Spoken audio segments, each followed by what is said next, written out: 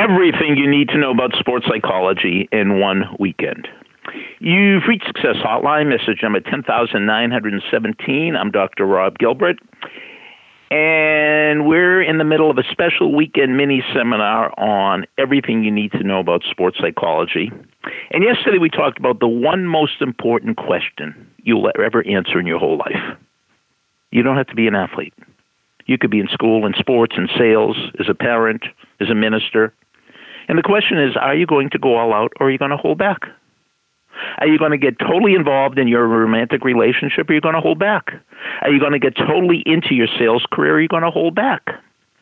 Well, I'm pleased to announce the second person in the history of the world completed the Jake 2, Chandra Cabanera from Texas.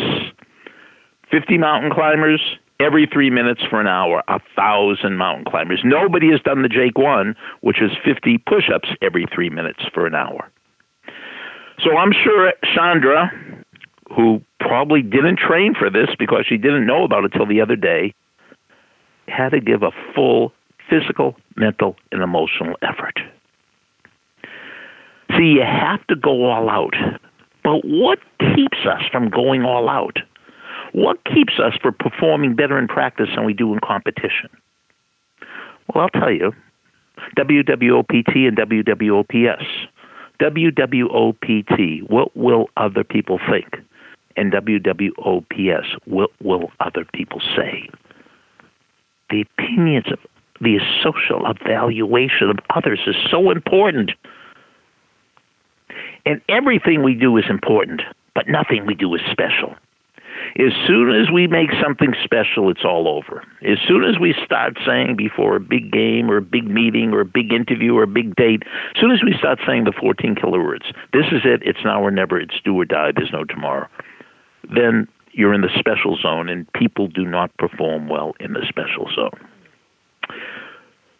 Tomorrow night at 7 o'clock, we're having a special Zoom webinar on everything you need to know about sports psychology you could learn from the Queen's Gambit.